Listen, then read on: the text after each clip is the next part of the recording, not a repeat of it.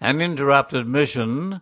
This comes from Myanmar and is written by John Zor. The 100-kilometre drive through picturesque country from Myitkyina, the capital of the Kachin state in the union of Myanmar to Bhamo, takes a traveller through a series of parishes once staffed by Columbans, each set against thickly wooded backdrops and featuring simple yet robust brick or wooden churches. The Columbans arrived in what was then Burma in 1936, setting up their headquarters in Bhamo on the banks of the mighty Irrawaddy River. It was both an important British trading post and military stronghold. The 30-odd strong Columban band moved swiftly to shore up the work done by the ageing French missionaries and to expand the imprint of the church further into the countryside. Their time in the land of the Kachin people was to be turbulent. World War II saw the Japanese occupy the country. Post-war rebuilding required years of tremendous effort, only to be frustrated by the strong anti-foreign policies of the 1960s that eventually forced the Columbans to withdraw completely in 1979 and not to return until the early 2000s, and then only in small numbers. Strong education policies, especially institutes to train catechists opened by Australian Father Bernie Way, and the establishment of a seminary helped the local church to become strong. Nakum Tang says it was because of the Columbans he was able to go to school and eventually Mandalay University. Today he is a catechist, one of the hundreds that helped the church to grow strong and offer an effective ministry even during difficult political situations. The church continued to grow after the war, and the area was made a diocese in 1961. Bishop John Howe then moved his headquarters from Bhamo to Myitkyina. Positioned in the north of Myanmar, the Kachin state has land borders with India to the west and, more importantly, China to the east, a line definitively drawn only in the 1960s. China had traditionally exercised considerable influence across more than half of the lands of the Kachin, and the redrawn border divided the people, leaving significant numbers on both sides. Father Paul Lapphai Ong Dang sees this as an important dynamic in the life of the local Kachin church, as there is a growing number of Catholics well served by a band of well-educated catechists on the Chinese side, and as members of China's state-sanctioned church.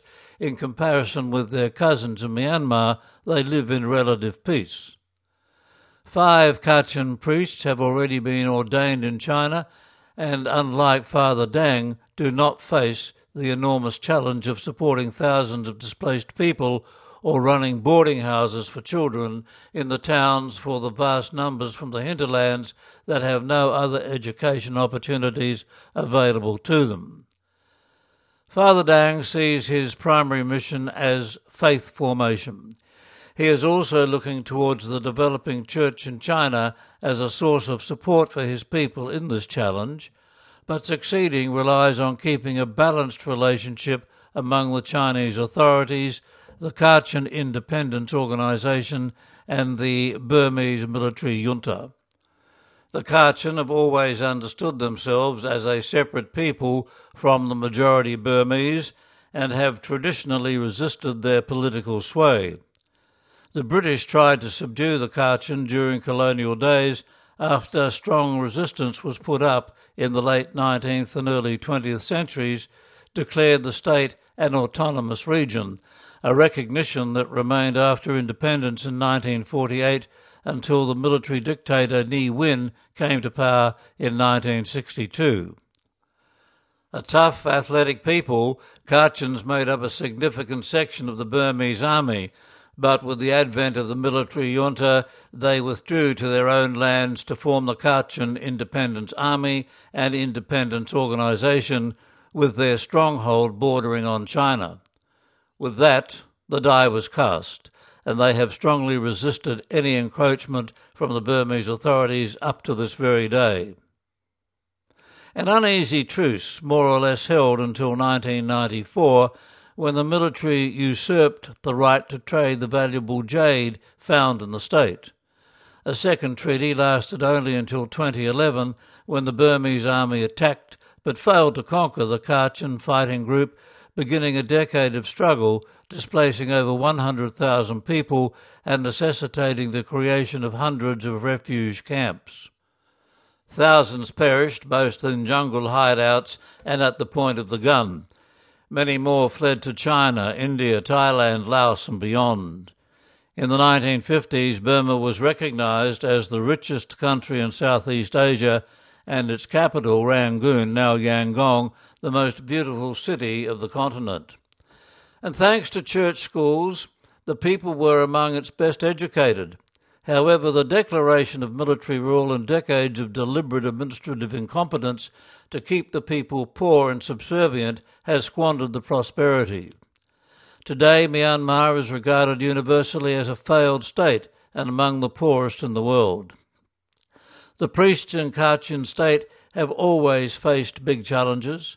The sparsely dotted population areas leave parishes with anything up to 40 mass centres.